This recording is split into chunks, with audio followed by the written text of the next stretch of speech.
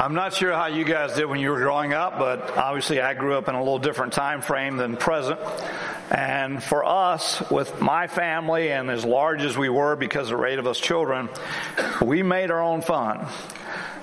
We learned how to do stuff, and we were always outdoors. And one of the things that we enjoyed doing was that for some reason we seemed to always be near water. Not all the time, but for the most of the time we would be near a body of water, a creek or a river or something.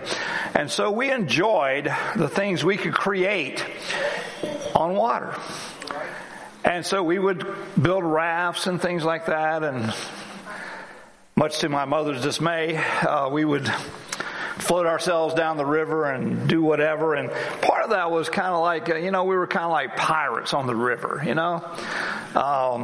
We were probably pirates on land too, but that's a whole nother story. But we just enjoyed doing those things. And one of the things that maybe you didn't do, but we did, was we had this imagination where we would think about treasure. You know what I mean? And so, that being the case, as we think about who we are in Christ, and as we as children would play and we'd have the treasures and all the stuff that we would do along with our creative imagination and finding treasures, and it was just so cool. So when I came, as I did, to Ephesians chapter 2, as I've read many, many times, I thought, what an abundance of grace in Christ is revealed for us in this one chapter. Now, there are many chapters, obviously, but this one is chock full, as it were, of incredible graces of God given to us, and we're the recipients. And so let me do the definitions again to help us frame our hearts and minds as we look at this together. God's willingness to forgive us, this is His grace, His willingness to forgive us and bless us abundantly in spite of the fact that we don't deserve to be treated so well or dealt with so generously. I remember when I came to Chester, I never met the man, but Mr. Danzel was the owner, along with Mr. Baker, of Danzel Baker Funeral Home in Great Falls. And I was told by different people that every time you would greet Mr. Danzel, you would say, "How you doing?" And he would always say, "Better than I deserve." Can I get an amen? Amen. If we're drawing oxygen, it's better than we deserve. God's willingness to forgive us, His willingness to forgive us, and bless us abundantly in spite of the fact that we don't deserve to be treated as well or dealt with so generously. That's my God. That's your God. God's grace enables us to be gracious toward others and serve others using our talents and gifts to build up the church or the body of Christ. That's God. Because we're told in the Scripture that as we're in these latter days, which we are now, that men will be lovers of self, lovers of pleasure, and lovers of money. And guess what? It's true. It's true. I would love to tell you that that's on the outside of the church. But no, it's true in the church too. Lovers of self. I want what I want. I want it now. I want it the way I want it. Lovers of pleasure.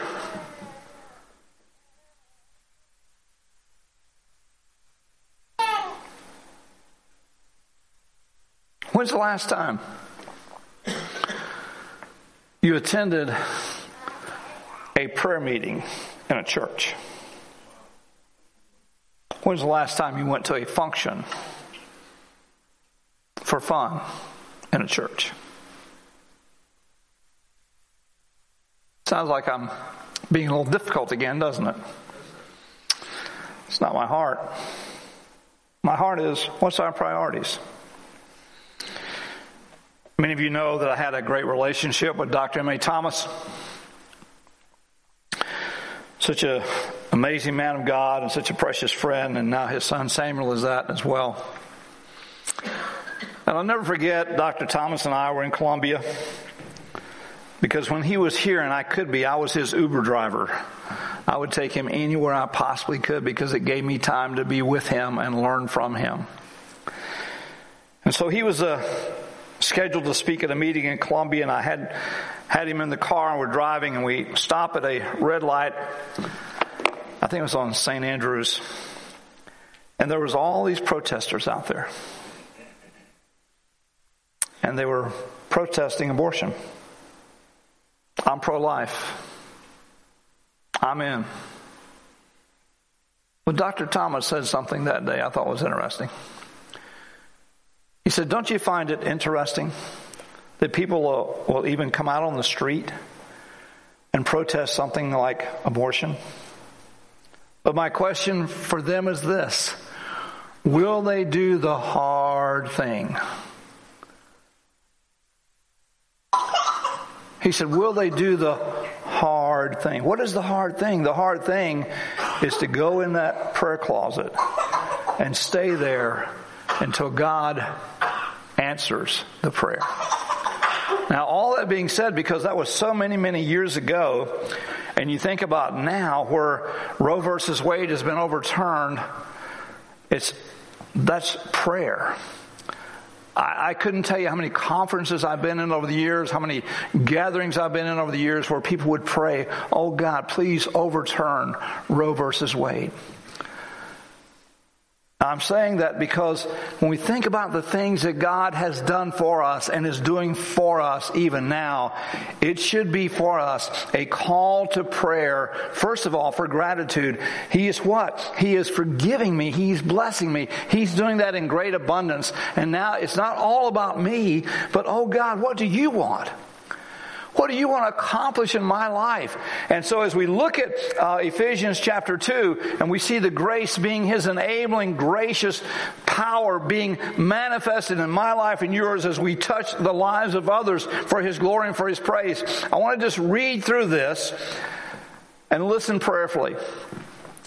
And you were dead in your trespasses and sins in which you formerly walked, according to the course of this world, according to the prince of the power of the air, of the spirit that is now working in the sons of disobedience. Among them, we too all formerly lived in the lust of our flesh, indulging the desires of the flesh and of the mind, and were by nature children of wrath, even as the rest. But God, being rich in mercy, because of His great love with which He loved us, even when we were dead in our transgressions, made us alive together with Christ, for by grace you have been saved. And raised up with Him, and seated with Him in heavenly places in Christ Jesus, so that in the ages to come He might show the surpassing riches of His grace and kindness toward us in Christ Jesus. For by grace you have been saved through faith. It's not of yourselves, it's the gift of God, not a result of works, so that no one may boast. Therefore, remember that formerly you, the Gentiles in the flesh, who were called uncircumcised by the so-called circumcision, which is performed in the flesh by human hands, remember that you were at that time separated from Christ, excluded from the commonwealth of Israel, and strangers to the covenant promises, having no hope and without God in the world. But now, in Christ Jesus, you who formerly were far off, having been brought near by the blood of Christ, for He Himself is our peace, who made both groups into one and broke down the barrier of the dividing wall by accomplishing in His flesh the enmity which is the law of commandments contained in ordinances, so that in Himself He might make the two into one new man, thus establishing peace, and might reconcile them both in one body to God through the cross, by it having put to death the enmity. And He came and preached peace to who were far off, and the peace to those who were near. For through him we both have our access in one Spirit to the Father. So then you're no longer strangers and aliens, but you're fellow citizens with the saints and with God's household, having been built on the foundation of the apostles and prophets, Christ Jesus himself being the cornerstone, in whom this whole building, being fitted together and growing into a holy temple in the Lord, in whom you also are being built together into a dwelling of God in the Spirit. I hope you're in your heart and mind kind of keeping track as we went through that. There was a whole litany of the abundance of the grace of God revealed as I read through Ephesians chapter 2. But I want to take some time now and go through it a little more slowly. As I did last week, I'm doing this week. I'm using the Amplified version because it really, I think, explains more in detail what this really is as we have this incredible grace of God. And I ran across this caption, this quote this week I thought was so amazing. I'm still working on it because it's funny. It's something I know I've read. I've had to have read it because I've read this particular document many times. But here's what it said. God's grace is the grip of the pierced hand.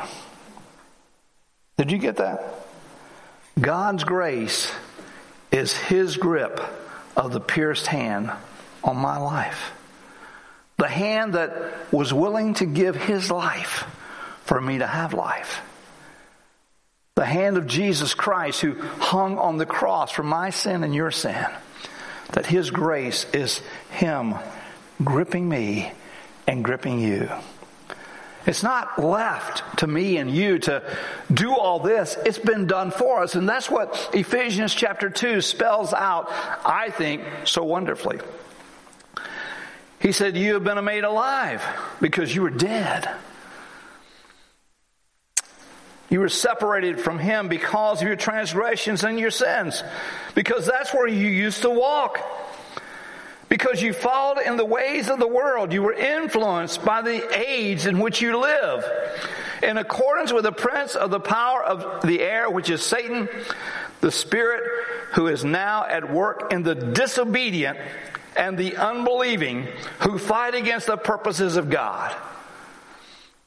Sally Hudson and I were talking before the service, and she reminded me the other week when I again ran across a caption I thought was so really, really good, where because I was in nuclear weapons when I came to know Christ, and this person was giving that analogy that when you come to know Christ, it's like a nuclear blast because it changes everything. And she and I were talking about how God changed us so dramatically in that incredible encounter with the Holy Spirit of God. And I didn't even know who he was.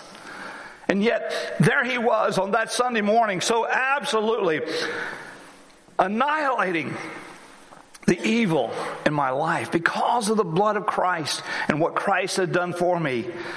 And I continue to celebrate that even today. And then the rest of my life has been the cleanup, as it were, as this author said. Just getting rid of those things that we've allowed to come in, and sometimes we allow them to come in even as we grow in our relationship with him, which is sad for us. But he said, man, we lived under that influence of the world.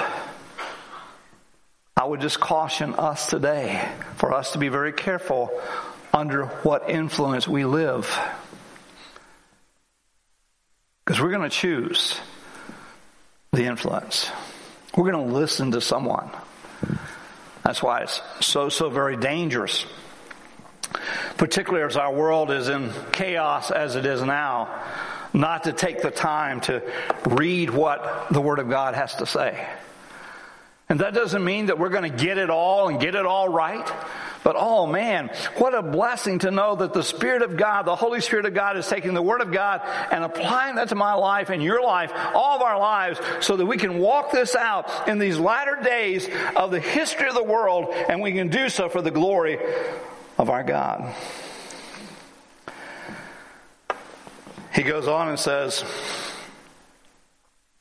among these unbelievers, we all once lived. That's where I used to live. We all once lived in the passions of our flesh. Our behavior was governed by the sinful self. In other words, the desires of the flesh. I want what I want.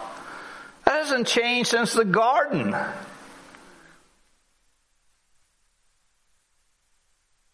Indulging the desires of the human nature without the work and presence of the Holy Spirit of God. Giving into those impulses of a sinful mind. We were by nature children under the sentence of God's wrath, just as the rest of mankind. He's writing to these folks at Ephesus, and he says, remember where you came from. Remember what God had to do for you to have the life that you now have, and how that life is to be lived out in such an amazing way that the glory of God is revealed. And because we are the light and the salt in our world today, that others can come to know the same God that we know. But God, being so very rich in mercy, because of His great and wonderful love with which He loved us, even when we were spiritually dead and separated from Him, because of our sins, He made us spiritually alive together with Christ. Here's that phrase. For by His grace, His undeserved favor and mercy, you have been saved. You've been saved. Saved from what? The wrath of God. God says there is a required punishment for the sin of mankind. The only antidote, the only solution is the blood of Christ. If that blood has not been applied to your life, then you don't have the solution that God ordained from the very foundations of the world. You've been saved from God's judgment. And He has raised us up together with Him when we believed, and seated us with Him in heavenly places, because we are in Christ Jesus. Now, in my outline here, I have little red X's all over, because every one of them I'm looking at, well, wait a minute. Look at what I have in Christ. Look who I am in Christ. I am rich in His mercy. In fact, it says so very rich. I'm great and wonderful in His love, which He has given to us so freely. His grace, His undeserved favor and mercy. His salvation from His own judgment. And the fact that He has raised us up together with Him, that I am in Christ and Christ is in me. And He did this so that in the ages to come, He might clearly show the immeasurable and unsurpassed riches of His grace in His kindness toward us in Christ Jesus. Do you get that? Listen. And He did this so that in the ages to come, He might clearly show the immeasurable and unsurpassed riches of His grace in His kindness toward us in Christ Jesus. Because what? He provided our redemption. Every one of us, born with a sin nature, born to face the penalty of God's wrath, the judgment of God. And God intervenes for us. God intervenes for us and gives His Son.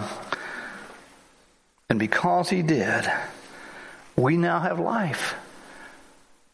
And we ought to live like it.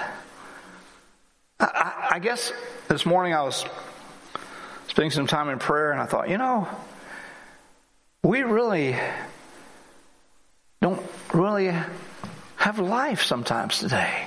Why is it? Because we're looking at the wrong thing. How many of us here name the name of Jesus Christ, that we truly know that we've come to the saving knowledge of Christ, that our life has been transformed because of what the Holy Spirit has done for us, but at the same time, we find ourselves worried about everything. And typically we're worried about things that never take place. And as children of God, as those who have been redeemed by the blood of Christ, those who are, as Donnie said earlier, have the mind of Christ, we are to be the different ones who walk through this life right now with all the chaos, with all the confusion, with all this happening, and have peace that passes the understanding of man. Why? Because that's what God did. That's what God has provided. And it cannot be done by human effort or human energy or even human will. It is done when we surrender ourselves completely and totally to the Holy Spirit of God.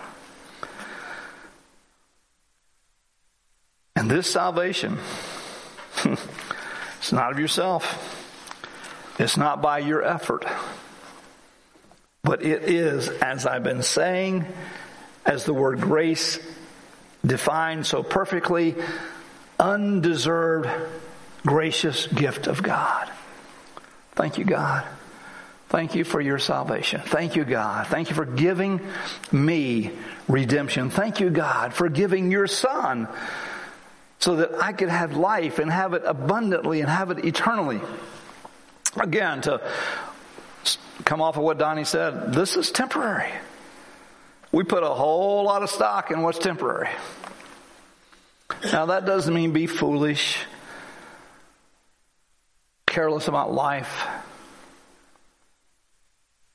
But if our focus is on eternity, then we'll be doing the right things to honor and glorify Him as we live the life here on this planet Earth.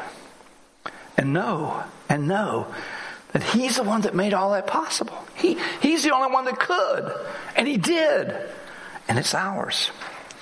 He goes on and says, I'm in verse 10 if you're following along. For we are His workmanship.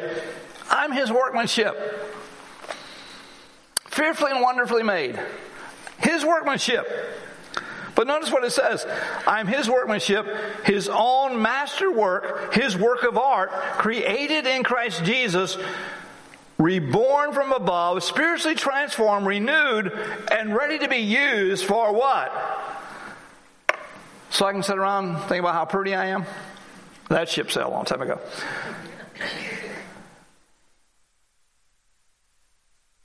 Or can I sit and focus on my Jesus as the Holy Spirit is working in me and through me for good works? And He says, which God prepared for us before taking the path which He set. That's why we do the serve every year. That's why you go online. If you haven't signed up, please do that.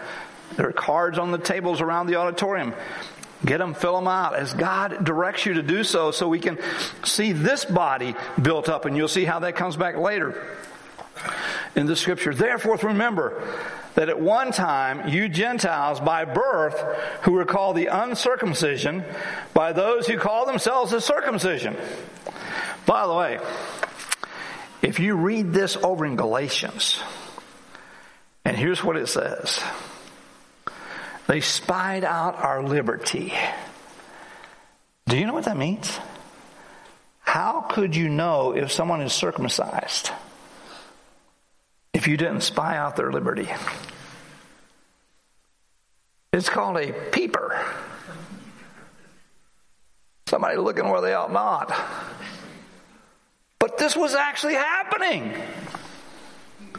You know, we talk about all the bizarre stuff today. I mean, think about this. These guys were so intent on everybody being like them, circumcised, that they would hide in the bushes, as it were, and peek to see who was and who wasn't.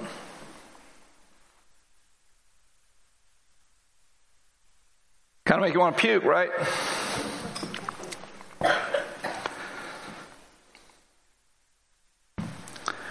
We are those, he says, remember that at this time you were separated from Christ, excluded from any relationship with Him, alienated from the commonwealth of Israel, and strangers to the covenant of promise, with no share in the sacred messianic promise, and without the knowledge of God's agreement. Having no hope in His promise, and living in a world without God. He says, that's who you were. But I made a way So you no longer have to live as who you once were. And so those of us who are gathered here today, if we've truly accepted Christ our personal Savior, we are not the same person. We're those who are living in this incredible redemptive work of God that was accomplished only through His Son. In fact, it goes on to say, for Christ Jesus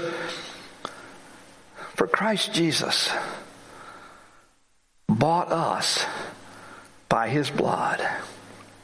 And because He did, listen to my little red X's here, because He did, He is our peace and He is our bond of unity. He's our peace. He's our bond of unity. That's why we can have peace in a chaotic world. That's why we can have unity. And by the way, if you listen carefully as I've read this, I hope you notice that there's no issue with what your ethnic origin might be. I love what Ken Ham says. Ken Ham was the guy who did the Ark Encounter in the Creation Museum. And he said, let's all take a moment and trace our roots back to Noah. How many people survived the flood?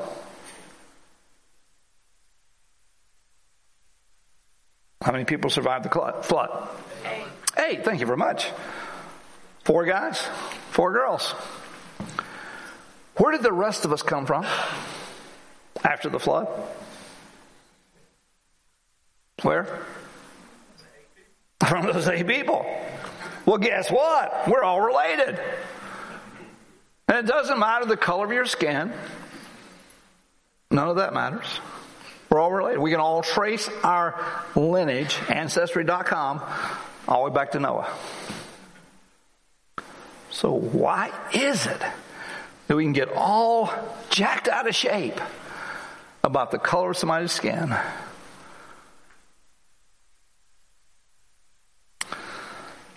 I was watching a program. You guys know I like military because that's where God did such a great work in my life. And they were dealing with some of the issues that came out of World War II and because of the Japanese living in Hawaii particularly. And one guy was saying, he said, and this was fairly current, he says, I was in the military stationed in California. Now, this guy was Asian, Japanese origin, but he was in California in the military walking down the street outside the base, and somebody walked by and said, you need to go back to Mexico. That's about how bright we are. I mean, really? But think about what God did when He accomplished all the work through His Son, Jesus Christ. It says here, He broke down the walls and brought us together. So there's reconciliation, there is unity, and all of this is for Him to demonstrate, it says, in one body. In one body. That's us, with every other believer. For me, as I've had the joy of traveling through the years, and I'll be in other countries or other locations, and I'll encounter somebody, and with almost instantly, you realize, oh, wait a minute, this person knows Christ, like I know Christ. We have totally different backgrounds, totally different ethnic origins, as it were, but yet in Christ we have this incredible unity, this work that God and only God could do for us to be one. And that's what it says, that we're no longer strangers, we're no longer aliens. We have this citizenship, all of us. And we're fellow citizens with the saints, all of God's people. We're the members of God's household. And just so you know, let me remind you, this building is not the church. This building is a church building. We are the church. So no matter where we are, in our homes, at work, at school, wherever we are the church. We are the representatives. We are the ambassadorship of Jesus Christ, His church, His body, His bride, wherever we are. And how we reveal Him to others may be the determining factor of how they view Him. Whether or not they see Him for who He really is. Or we have it so messed up, as I just described here, that sometimes our prejudices and our own personal preferences get in the way. But He, it says here, He is the chief cornerstone. Our foundations in Christ, in whom the whole structure joined together and continues to increase, growing into a holy temple in the Lord, a sanctuary dedicated, set apart, sacred to the presence of the Lord. He's talking about me and you. He's not talking about a building. He's talking about us. So that all of us, every day as we surrender more and more to the work and person of the Holy Spirit, our lives are being changed and transformed more and more like unto Him. And in Him, it says, we have fellowship with one another. Real fellowship.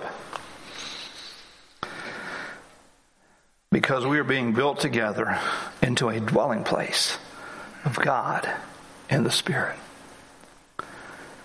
I mean, all the little X's in my outline. He's growing us into a holy temple. That's who we are in Christ. We're His sanctuary. This is not His sanctuary here, this room. This is His sanctuary here. What are you allowing into your heart, into your life? We're set apart. We're sacred for Him. So this mandates how we talk, how we act, how we live our lives. We do this together.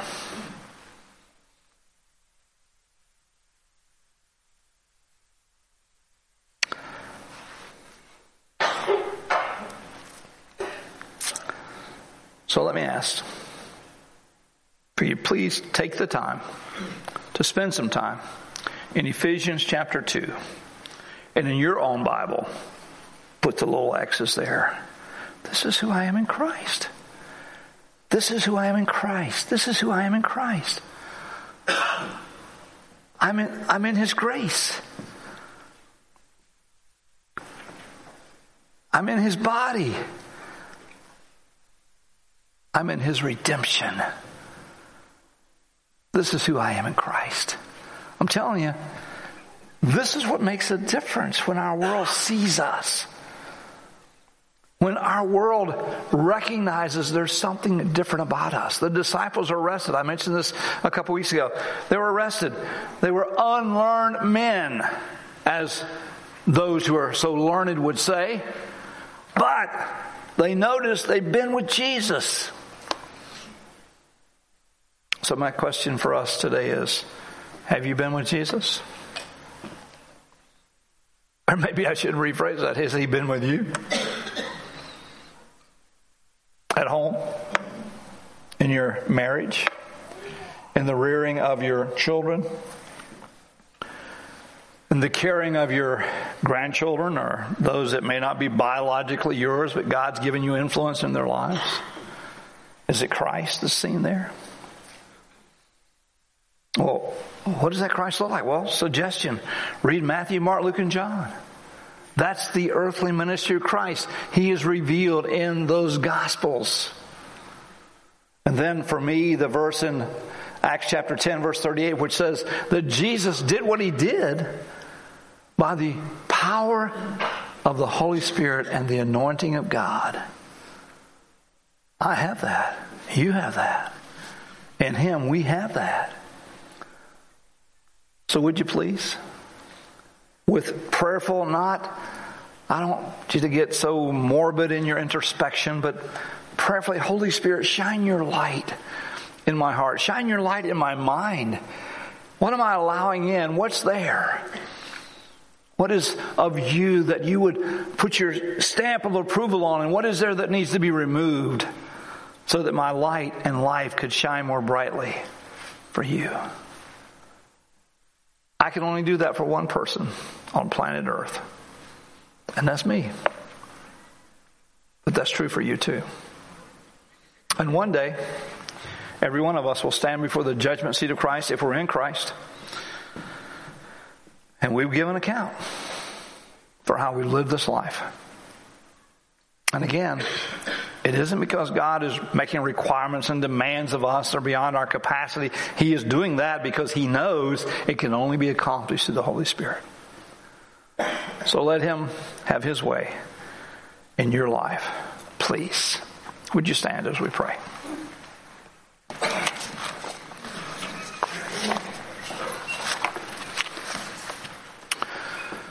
Holy Father, you made the way. You proclaimed it to be true that our lives are not ours, and we've been bought with a price. And the price, Jesus, was your blood. And for us to live any differently is for us to come against you.